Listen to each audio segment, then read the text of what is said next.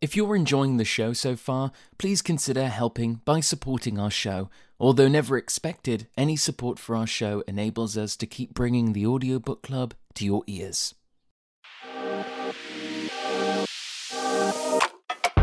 Thank you so much for tuning into the show, and welcome to Season 2 of the Audiobook Club with John York.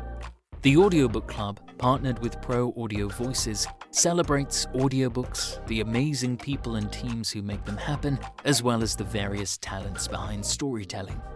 To learn more about Amplify and other opportunities to grow your sales, platform, and audience, head over to proaudiovoices.com and listen out for a short but informational advertisement within this episode. Let's start the show. Hello and welcome to the Audiobook Club. In this week's episode, we're so lucky to be joined by audiobook narrator and educator Joel Froomkin. Joel, it's so lovely to have you join us on the show. How are you today? I'm great. Thank you so much for asking me. I'm so excited to be here. Oh, thank you for taking the time. I really do appreciate it. So, as is tradition on the show, I'd love to start by asking how you first began your journey in this crazy world of audiobooks. It was a little bit circuitous, and it fell into my lap at exactly the right time. My background, my training was in performance. That was what I studied in college and all that stuff. And then for many years, I was working as a director. I'd sort of decided acting wasn't really for me. I had stage fright issues and things like that. And I was really focused on being a director for a big chunk of my career. And my partner and I decided eventually to start a theater company, which we did sort of in the middle of nowhere in Indiana, just because we fell in love with a building there. And it was like it was a 100-year-old vaudeville house, and he renovated it from top to bottom. And for 10 years, we gave it our all and did really amazing work, but it just wasn't working out. It was very difficult socially for us, sort of being gay in Indiana and trying to do musical theater in the middle of nowhere in a rural area. And it wasn't ideal. And I was also working at universities, teaching drama and things like that, but we needed to pivot. We knew we kind of needed to pivot. A friend of mine that I'd known from childhood, who I had done when I was in New York, I'd done a little bit of like English as a second language, like textbook audio companion recording things where they would have you come in and I would have to say, dialogue as like a teenager in like an Australian accent or a Hawaiian accent or a German accent, so that people who speak English as a second language can learn how to understand English coming in various different accents and dialects. And so she knew me a little bit from that as being sort of a bit of a vocal chameleon. She said to me, why don't you try this? She does a lot with recorded books. Her name is Beverly Crick. She's fantastic. And she said, why don't you try this? And I did the ACX thing.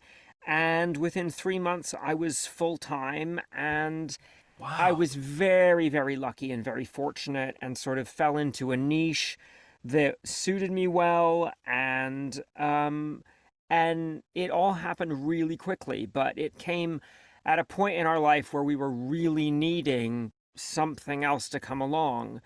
And, it was incredible. So that's sort of how I fell into it.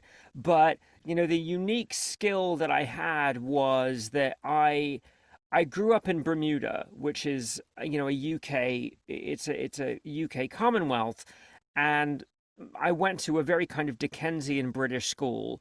I was like the only person with American parents there. Everyone was British, pretty much. All the teachers were British and from all over the UK. And so what happened was I grew up surrounded by all these different British sounds, rather than if I'd actually grown up in the UK and gone to school in like Bolton, I would have only heard sounds from that region right around me. But instead, I grew up with this kind of cornucopia of UK sounds and developed at a very early age an ear for dialects before I even knew what that was. I knew Welsh as my biology teacher. I didn't know it as Welsh. So that's how I sort of developed this weird sort of, UK American equally castable bizarre thing that really became my trading card and really what made me marketable, I think, in a unique way. That is fantastic. When you, in those early days while you were at school, did you sort of, were you aware of your ability to mimic, to interpret, and have a go at those accents, or was that something that you kind of discovered going down the road? It was there a bit. It wasn't until I was in college and doing and studying accents and dialects when I actually had to standardize my American accent, because I sounded really British when I got to college, and I had to, it was a U.S. drama school, and I had to standardize into General American. Um, but my teacher, as we sort of approached each new accent and dialect, was like, "You already know how to do these." Um, and realized I had an ear for it. And she kind of took me under her wing and really helped me learn how to break down sounds and sort of analyze what I was getting on gut instinct. That is really interesting, because I was going to ask it, because of course you are admired by narrators and listeners alike for your accent work. So like, when taking on a new accent, perhaps one that you don't do that common, or maybe a brand new one, what is your process for researching getting that accent down? The first thing I try and do, if you're really lucky, you can find an audiobook narrated first person in that dialect.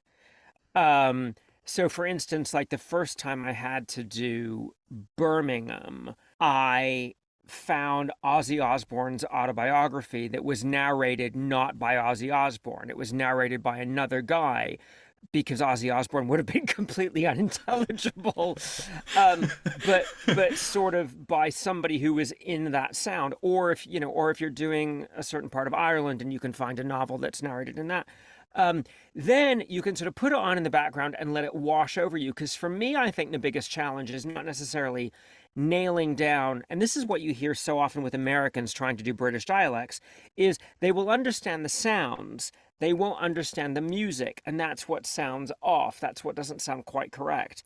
So if you're listening to something sustained, it can be really, really helpful. And you go through YouTube, and then you go down YouTube rabbit holes. And, the first place I start is the International Dialects of English Archive, which I think every narrator knows at this point, which will give you sort of like target things. But, looking on YouTube for politicians or news broadcasts or things like that, that are, that let you have those kind of samples. And then I'll break it down, and then I'll just kind of talk like that, like an idiot around the house. But I really like, if you can find an audiobook narrated in the dialect, and then what I do is I'll slow it down so that then you kind of hear in slight slow motion, you'll hear them mechanically making the sounds. And then your ear can more easily go, oh, that's the change they're making. So I find that really, really useful. Do you enjoy getting stuck into new dialects? I do, yeah. American ones stress me out. They really do. If it's somewhere in the UK or Europe, I'm fine. But for some reason, American ones do tend to stress me out, but I do like the challenge of it. Yeah, absolutely. Yours are great. Your American dialects are really solid. Oh, thank you very much. That's really nice to say. I was going to say, I must admit, I was listening to the samples on your website, and you have a Yorkshire sample, and that's where, for the part of the country that I'm from, and you sound just like my neighbours. It is crazy. Oh, thank you. I can't stress enough how bang on.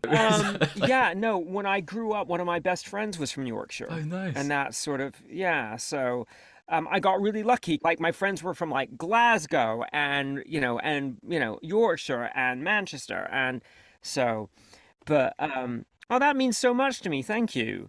No, I really mean it. It's really crazily impressive. Something that I've been dying to talk to you about, and I can't wait no longer. Audiobooks at Sea. This is I've been looking forward to chatting to you about this for so long. Oh, yay! May I ask just kind of a vague question, I guess, how Audiobooks at Sea came about, how the idea came about, and what attendees can look forward to? my husband and I had never been cruising. And about 5 years ago, we started and we kind of fell in love with it. And I realized it's the only time in my life I am a workaholic. I have a very hard time not doing something at all times and therefore resting. And I realize that it's kind of the only time that I sort of shut the world out. I've been to a lot of really amazing conferences. I'm sort of a consistent part of certain workshops that people run that are really special and amazing events. And and the thing we realize about a cruise is everything's done for you. You don't have to think about the food. You don't have to think about the alcohol. It's all paid for in advance. You don't have to think about, and it's all sort of enclosed, and that stress is taken away, and that extra sort of, compared to like going to APAC and paying for the hotel and paying for your liquor and buying other people drinks and all the meals and all that. And we realized the cruise kind of offered something that was really all inclusive and stress free in that way. And also, they have conference spaces. And some people don't realize that. They do have event spaces and conference spaces that are specifically designed for this sort of thing. And we just thought it would be a really special way to get people together. And particularly since next year APAC is not in person, it's virtual. So we're sort of missing that big opportunity to sort of get together and connect with each other. We thought it would be a really good year to launch it. And so we picked an itinerary and a boat that we'd been on before so that we knew exactly what people were getting into and we knew exactly what the experiences were, etc. And then, what we've done is, I just started approaching people and Jesse Bickford from Blackstone said yes and is just so excited about it. And Travis Baldry, who I think is one of the best fantasy lit RPG narrators in the universe, or just narrators in the universe. Sean Pratt, who's a master of nonfiction. We've got Tanya Eby from Dion, and Deborah Dion's coming as well. And we've got other people. We're about to announce 2 more coaches that are joining in. People are getting a lot of one-on-one coaching sessions with it. The publishers who are coming are not just sort of floating around and being panelists. The publishers are going to be working with the narrators one-on-one, and that was really important to us. It's being designed so that a newbie can get something really immersive out of it, but it's also very much designed with the more kind of, a seasoned, experienced narrator. I'm trying very carefully to pick panel topics and workshop events that are not the same ones you see every single time or just at a sort of surface rudimentary level, that we're diving deep into detail and things to really challenge people who may have 50, 70, 100 books under their belt. And those coaching opportunities that they get put in front of publishers, and they're really getting that sort of special feedback and building relationship. But the response has been fantastic. We are going to be a fair chunk of the boat. So I'm just thrilled. And it's April of 2024. But we're continuing to add coaches because every time we have my husband, who is the business brains of the operation, we have a threshold. So every time we hit a certain number of people attending, we add another coach so that it doesn't end up being, so that it stays a boutique experience. But I just think it's going to be such a neat sense of camaraderie and an ability to relax and learn at the same time and sort of unplug from the rest of the world and just connect with each other. And I think it's going to be really, really special. And people seem to be incredibly enthusiastic about it and think it's a great idea. So we've been talking about it for about a year, and then decided to just pull the trigger, and seems to have worked out so far. I've been really enjoying looking at the updates and things on the Facebook group and other things like that. It just sounds absolutely amazing. We get a lot of questions sent into this show from narrators who are just starting out their narrator journey, and they want to go to networking events, things like APAC, things, those events, but find themselves struggling to put themselves forward. Maybe it's, nerves, maybe it's worrying that I don't know as much as anybody, as the next person, and that kind of thing. And I just wondered if you had any advice for those type of people, the narrators who really, like the idea of coming to networking events and social events, but find themselves sort of having that fear of getting out there and taking that first step. I totally relate to it. People don't believe that I'm an introvert, but I absolutely am. It's very tricky for me to put myself in a situation where I have to sort of approach people or sell myself. And it's, I've talked about this with a couple people, but, some people, I wore something quite ridiculous and overstated to the Audis. I wore sort of this gigantic ball gown thing. My husband is a costume designer, and it was designed to make people talk to me. It was a conversation starter because I was afraid of that element of breaking the ice. So I totally relate to it.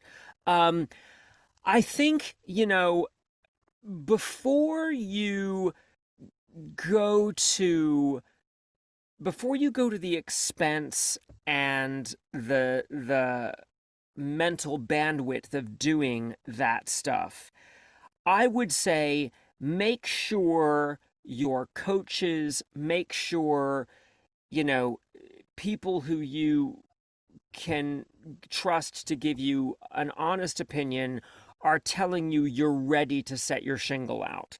Because I think a lot of people try to jump into it maybe a little bit too fast. And it is really true. And this is the same thing about approaching publishers.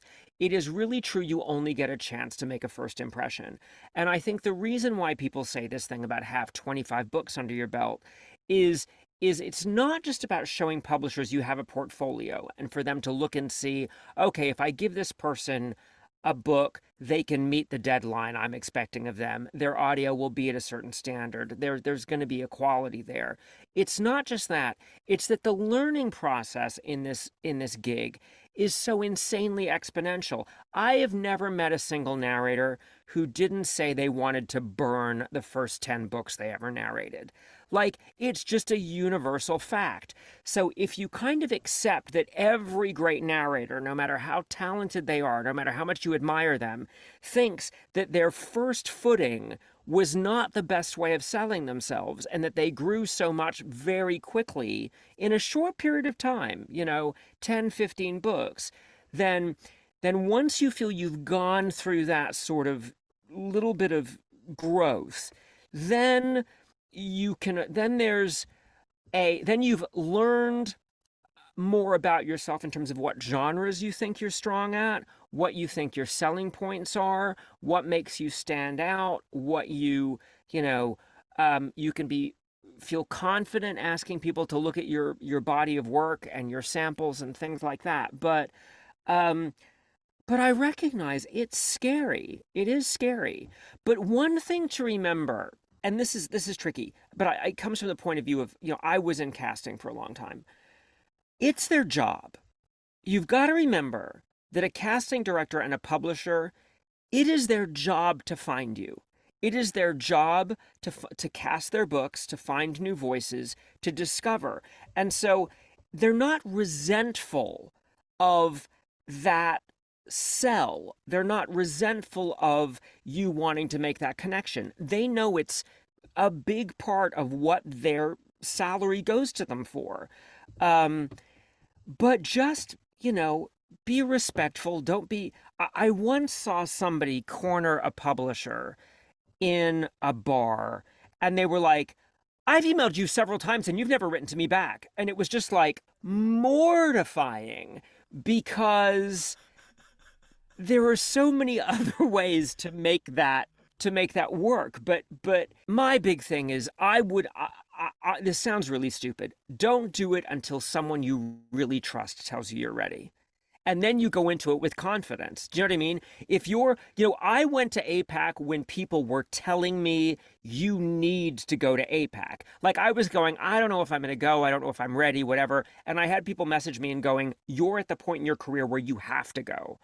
So if you're hearing that from your colleagues, from your coaches, then it's time. You know, don't I know we all get FOMO, and I know in this business particularly people want to succeed so right out of the gate. They're seeing other people book publishers and they want to be there so fast. But everybody says this is a marathon, and just let yourself have the journey. But remember, they want to talk to you. They want to connect. They want to find out what's special about you. And it's that old thing of, talk about them, make them talk about them. Um, don't just come on with like a hard infomercial. Be a person, have a conversation, make a real human connection with people, I think. I don't know. I'm terrible at it, so I'm not the right person to ask, but that's sort of my approach. I think that's a fantastic approach. I really resonate with what you're saying, and yeah, I think that's great advice. You have glowing testimonials from pretty much everyone, and have won awards, all over the shop. When it comes to that sort of attention, how close do you stay to it? Like, are you reading reviews, for example? Like, do you enjoy that side of this occupation, the eyes on you, and that kind of thing? That's a really good question. I am someone who has very severe imposter syndrome, I will admit, and therefore probably unhealthily feel the impact of validation when it comes. Not It's interesting. The validation does not land as much as the criticism, which happens with anybody. You can win one thing and then have one little what you could win an Oscar and then one little troll on the internet says this and all the other stuff goes. But I do look at my reviews every day. I subscribe to a thing called Narrator that I really recommend. That is a website that it tracks every single Audible review and rating you get. I look at those every morning. I don't know if it is the healthiest thing for me, but it certainly keeps me connected to always wanting to learn, always wanting to improve. I believe in looking at reviews as an aggregate learning tool. If you are hearing the same thing over and over and over, I think it can be a very good teaching tool. There were a couple things I learned when I was first starting out that I learned from reviews about something I was doing rhythmically that I needed to adjust. About I have asthma, and so sometimes my voice will get a little bit of a tremor in it because I'm trying to sort of preserve my gas tank, and it can sound a little bit overwrought and like I'm trying to sound vulnerable. And when I heard that in a couple of reviews recurring, I knew I needed to address it and think about my diaphragm more and support more. So I do pay attention to reviews, and honestly, I might be at a career where I need to stop. Not because I think I'm amazing or whatever, but because I think the reviews may have taught me what I need to learn, and I will get in my head. Mm. I'll admit, I will get in my head. Um, so, God, this is such a good question, and I'm a terrible person to ask it. I'll tell you one interesting thing is that when I assume a book is going to be reviewed by audiophile, I'm a mess. Mm. I am an absolute mess in the booth. It takes me at least another half as long to record it because I'll be really in my head and be like, oh my God, is this the one where they realize I'm a fraud? Yeah. Um, and you just try and rely on your technique, and you just try and, stay immersed in the character, and you just try chugging along. But I'll be really hard on myself on those books. Um, So it's things with a series, like when you know, like you're doing a series and they've reviewed the first two books, and you're like, oh fuck, they're going to review this one too, um, and it's a whole new set of voices. And are they going to like this one, or is this going to be the one where they say I'm shit?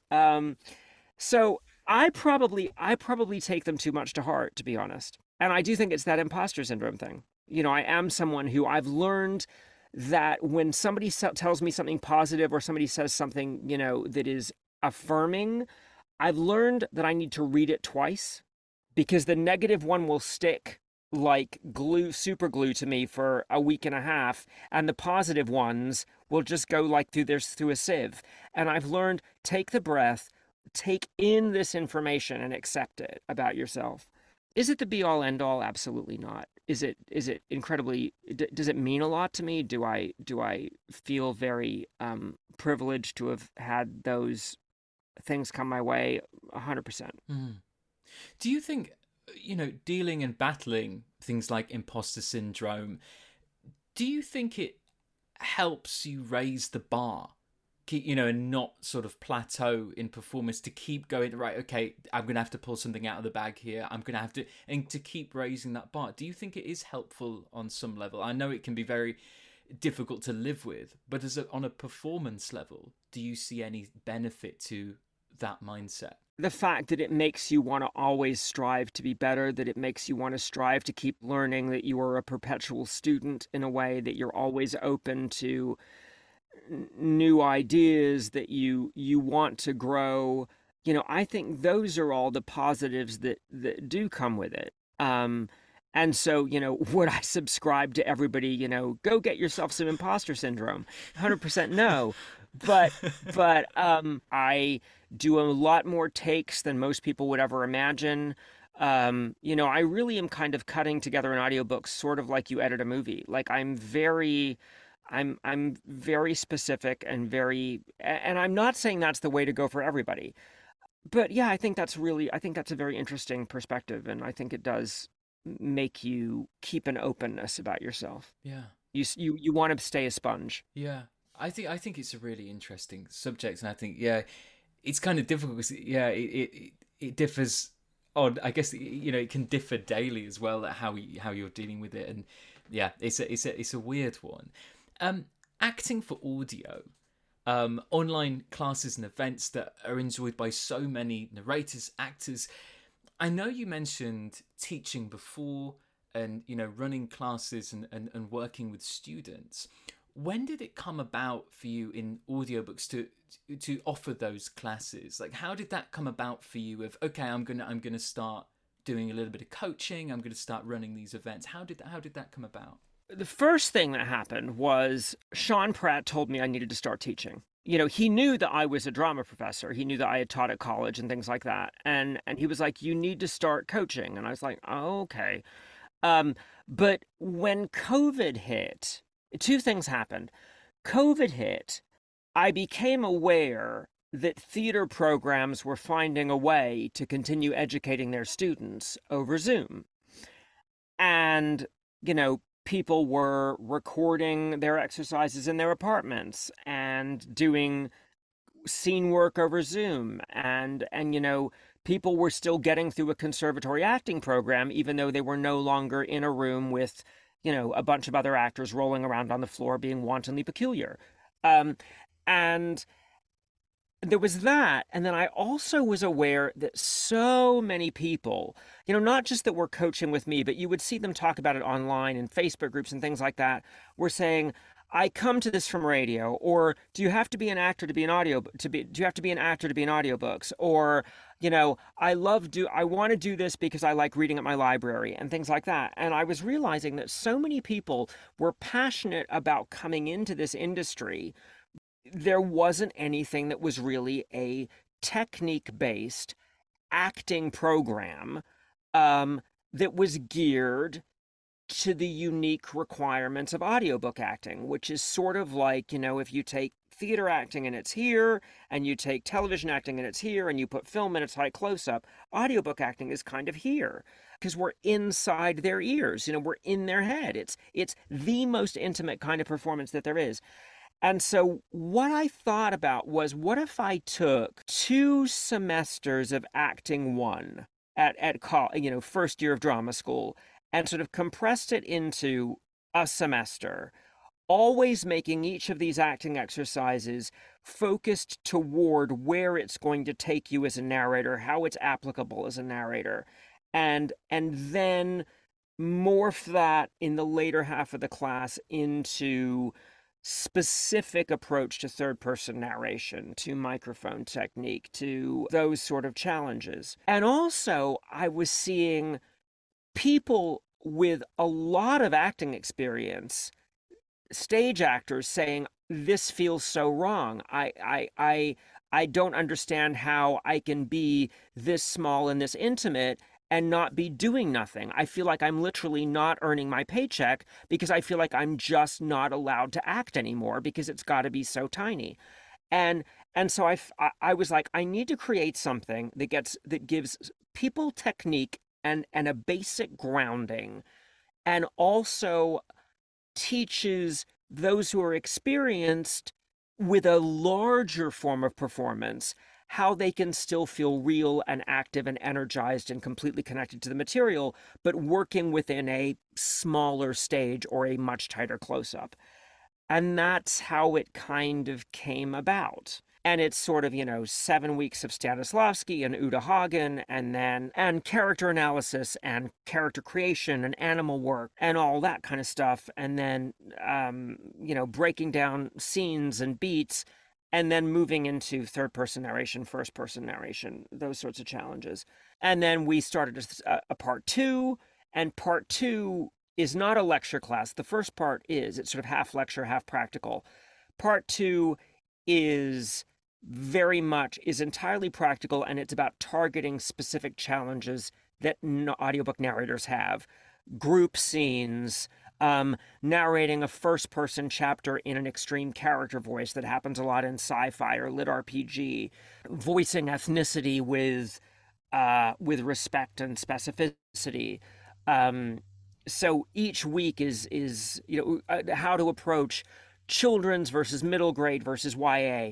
Each week hits a specific target. So that's sort of what those two courses were.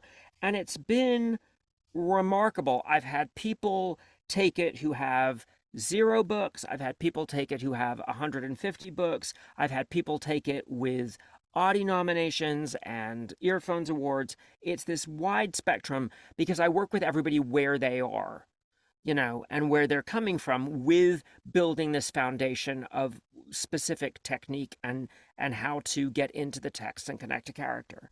That was an awfully long answer, but hey. No, it's a perfect answer and really interesting. So, where can people find out more info about the classes, and also, of course, your one-on-one coaching as well that you also offer? If they go to actingforaudio.com, it's all there. And if they sign up for not the newsletter, if they sign up for the mailing list, we don't send out like weekly newsletters or monthly spam or anything.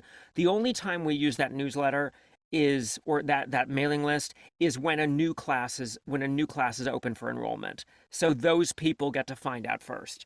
And right now I'm running 2 classes of acting 1, 1 class of acting 2, and then I think the next semester is going to open in January. But so people would need to just put their name down enter their email to find out about enrollment for that.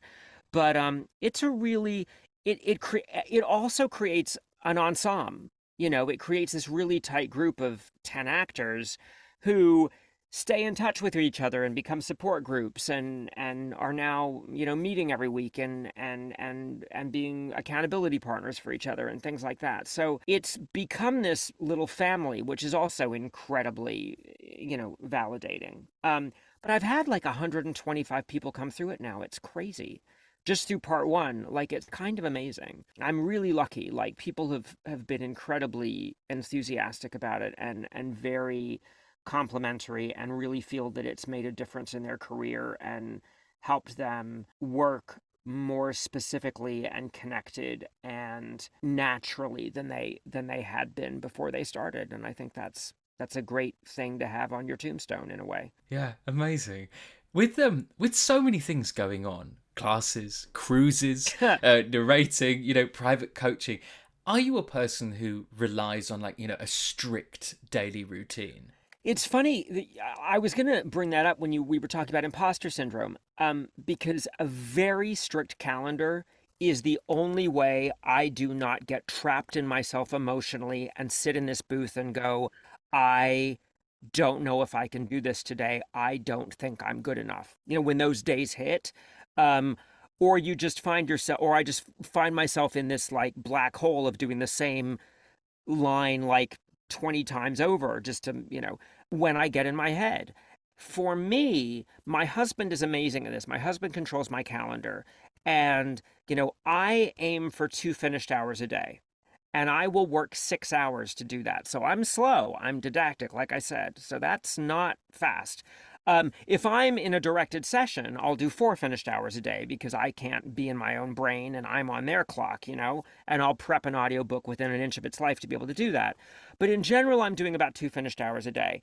And he will schedule, I am scheduled within an inch of my life, pretty much, so that I have to accomplish those goals. By 11:30, I need to be 25 pages through or whatever. I know what my very specific page goal is per day for every book I do, and I don't leave the booth until I've accomplished that. And that allows me to manage the imposter syndrome with a sense of required momentum and task-oriented focus. And I find that incredibly helpful. You can't get lost in your own shit if every domino for the next day after this is going to lead to screwing up your schedule for the next 4 months, which is the way that mine is built. And I have a prep day built in. I record half days on teaching days and teach in the evenings right now. Thursday I have all as a prep day and teach in the evening. I record Mondays and Fridays, just full narration days. I have scheduled in like when I work out, and like when I do cardio, and I am absolutely someone who has to have structure or they will detangle. The threads in the sweater will all start to come unraveled. You mentioned not finding it that easy to relax, to take time off, to rest. I just wondered, on those rare occasions where you're not in the booth, you're not teaching, you're not working, what could we find you up to? What do you do on those times where you just take a moment just for yourself? What could we find you up to? We live 14 minutes from Disney World, so nice. And that's why we moved here. When the audiobooks took off and we were like, well, we're desperate to get out of Indiana. Where do we want to go? We were kind of like, well, where do we always go on vacation? So we just moved where we always go on vacation. So I really like going to the parks because I'm a little kid, at heart. And, again, I can't sort of spend the whole day on my email. I can't get in my brain. But yeah, I'm a movie buff. I miss reading. I think a lot of narrators say that. I think a lot of narrators miss reading for pleasure. But yeah, I'll binge terrible reality shows. I'm binging Ink Master. I've never had a tattoo in my life and would never get one, but I'm obsessed with this tattoo show. It's very silly. And like, Drag Race and nonsense like that. But yeah, I think being a Disney nerd, and we have 3 dachshunds, and that's also a way of relaxing. So yeah, I love that. I resonate with the reality shows. Mine's Below Deck at the moment. Yeah. Can't get enough. As we come towards the end of the show, I would just like to simply end by asking if you have any upcoming projects that you're excited about. Of course, we have some upcoming events that we're very excited about. But if there's any audiobooks coming out, anything that you'd like to talk about that we can look forward to. I just had a book come out that I thought was really special. It's by an author named Kat Sebastian, and it's called We Could Be So Good. She writes historical queer romance. This is set in a much more contemporary period. This is set sort of in the 50s, or the 60s. It's set in the 60s, I think. It's beautifully written and really, really clever, and I think that's worth a listen. My favorite thing I've ever narrated was David Copperfield. I loved doing that. I really like doing classics. I've just had an offer to do another one, and that's what I would say, but it's not signed and sealed yet. So I would say, I've got a Jules Verne project that we're hoping to make happen, and that would be really, really cool. That's my real joyful place when I get to do those. One other thing about you, because you asked me about, the conventions and meeting, and one thing that's really hard for me is I am very rarely cast to use my voice. So it is really weird to try and sell me to someone without demonstrating something in a fake way. Do you know what I mean? Yeah. Because 80% of what I do is British or Scottish or Australian, or that's what they hire me for. So it is so weird to be like, yeah, you should really hire me to do your Regency romance books, man. So it's really tricky. And I'm also not going to want to go up to them and introduce myself in a false dialect, because that's disingenuous. So I have a really hard time until once people have listened to my shit and sort of vaguely know what my shtick is, then it's fine to start a conversation. But just going up and trying to do a cold sell to someone for me is just bizarre. Because it's literally me going, hi, this is me. You're not going to hire me to sound like this because I sound like gay Kermit. It's not going to happen. So it's a strange predicament to find oneself in as well, isn't it? Not known, but not as oneself. Yeah. But it's a strange universe to be in. Yeah, it's a weird thing. I really appreciate that you've asked very interesting questions, and I've had it's been really cool to chat with you.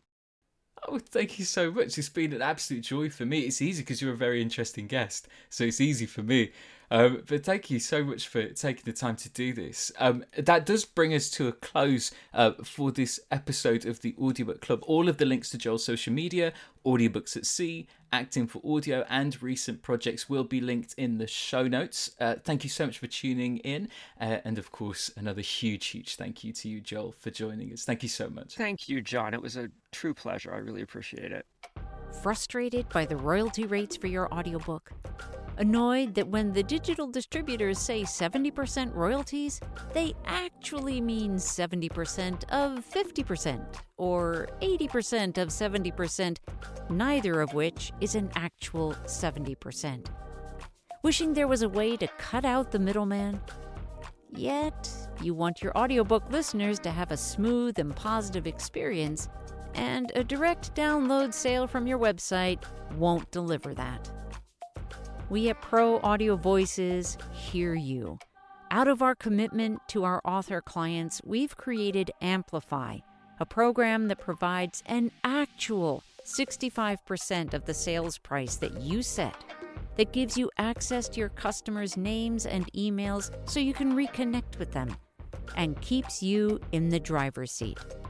Check it out at proaudiovoices.com. You'll find Amplify in the marketing menu.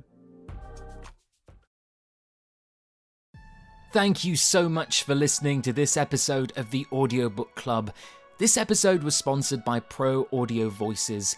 If you have a story you want to bring to life, head over to proaudiovoices.com to get in touch with industry professionals that can take care of every step of production, as well as offer support and guidance with marketing, growing your brand, and boosting your sales. Once again, that's proaudiovoices.com. Thanks for listening.